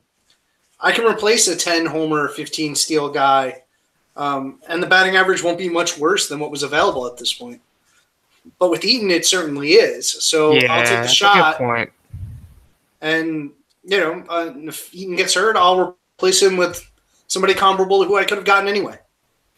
Yeah, and again, it's worth noting that even in the years even these past 2 years when he's been hurt, he's still paced out for some really, really excellent run totals. And it's just because, like I said, right, he's an on-base guy. And, if for whatever reason he was pushed down in the lineup, that is a huge, huge hit to his value. But as long as he's still hitting at the top of the lineup, he paces out for really good run totals still. So he's a plus in runs and he's a plus in batting average. And at pick 207, that's pretty good value. Okay, let's move to the aforementioned Ramon Laureano, ADP of 217. He's the A's version of Harrison Bader, playing solid defense with power and speed. Laureano posted a 19-18 homer steal season across 450 plate appearances between the minors and the majors. Are you in on Laureano, and does his price make you think twice about Bader? So definitely makes me think twice. I hadn't really put too much thought into it before I read your outline, so good job, Pat. And it is good to see that Laureano has had a lot of success, despite what it looks like a small frame. I mean, he's listed at 5'11", 185, but he in the batter's box, he looks kind of small. So towards the very end of the season, he started to lead off, which is very good for the potential stolen base numbers. While you had mentioned before, Pat, Bader never really got pushed too far up in the lineup. I think often the highest, like with any regularity, he batted was like 6, and most of the time it was 7. Like I had mentioned to you offline, the place I think Bader hasn't beat is home run upside. I think I could just see the power developing a bit more for Bader with closer to 20, 25-ish home runs, or more like 23, 25-ish home runs. And I just don't really see that power stroke in Laureano's swing. But, right, we're not talking about long-term upside. So for 60 picks and probably a relatively similar player, and Laureano's got a pretty good hit tool. He's also got his fair share of strikeouts, and he's got a little bit of holes too. But you might close your eyes and look again, and at the end of the day, Bader and Laureano are pretty close. So I think this is a pretty good find by you, Pat. Yeah, I mean, Laureano's a good defender. He can hit for some power. He can run. He had a plus BABIP, but like Bader, the plus BABIP skills come with good hard contact and line drive rates, so they may be sustainable to some extent. Solid discipline skills. I think the K rate might be a little misleading, much like I said about Bader. We're looking at mid-20s to low 20s in terms of where I think he probably should be. And that may offset some BABIP regression. And as you said, I mean, there's a shot that this is the part-time leadoff guy. And even if it's a short side deal, where he's hitting 7th against righties and then lead off against lefties, it's still a better situation than what Bader is going to have in St. Louis, at least on its face. I mean, yeah, maybe Matt Carpenter gets hurt and blah, blah, blah, blah, blah, and Bader finds his way to the top of the lineup somehow. Yeah, anything can happen. Anything is possible. But the point is that Laureano actually saw time in the role last year on a somewhat consistent basis. So he's got a clearer path to a run production role. And if you look at their player pages, I mean, the skills couldn't be more identical. Now, in terms of longer-term value, dynasty leagues, I'd rather have Bader. I think Bader's got more upside. But as far as this year goes, I mean, I'd much rather have Laureano, who I think is fairly identical to Bader almost 40 picks later. At least at this point. I don't know if I'd much rather, right? Because I still think that Bader, I don't know. I think they could be close, right? Like I said, you could close your eyes and they could be close. But at the same time, if Bader makes some gains and he's a little bit more aggressive on the paths, despite I know you mentioned that he wasn't very effective in the minor leagues, actually for his career, at stealing bases, but he did take a big jump at the major league level. So with that said, I think Bader has the potential even next year to go like 18, 25, 26. Whereas I don't know, I just don't see it with Laureano. I think Laureano is probably closer to like 15, 20 at best. So I think there's a little bit more upside. I don't know if it's 40 picks of upside, right? Like I don't know if 5 stolen bases and 4 home runs or 3 home runs is worth 40 picks. So I guess, I mean, that's pretty much what you said. you said you think Bader has more upside. So yeah, I'm not really arguing with you. I'm just arguing with myself right now. Yeah, I mean, in a vacuum, like at the same cost, I think I'd still rather have Bader. But with 40 picks, 4 rounds separating them, I think I'd rather have Laureano. And Laureano does have some advantages over Bader, be them situational. Sure. Which, isn't always the best indicator. But, some of this game is opportunity too. And I mean, Laureano is going to see part-time leadoff at bats in what is a very good lineup. I think his run production might be higher than Bader's, barring Bader finding his way to the top of the Cardinals lineup somehow. Yeah, which I think is the biggest hurdle, right? With Jose Martinez and Carpenter and Ozuna, they're not going to budge Ozuna. So, yeah, I think you're right. I mean, it's tough to get to the top of that Cardinals lineup. All right, well, why don't we wrap it up there? That'll do it for this week's episode. Joe and I will be back in a few weeks to do the same thing with the pitcher ADP. And you can be on the lookout for a solo cast somewhere along the line. I don't know if it'll be in between Joe and I's show or if it will come shortly thereafter. And maybe I might even get a guest in so that way I'm not talking to myself because, damn it, I get lonely sometimes. But thanks so much for listening. We expect for the technical issues with respect to the iTunes feed to be resolved in short order. We are still working on it very diligently. And thanks so much for listening, and we'll talk to you soon. Peace out.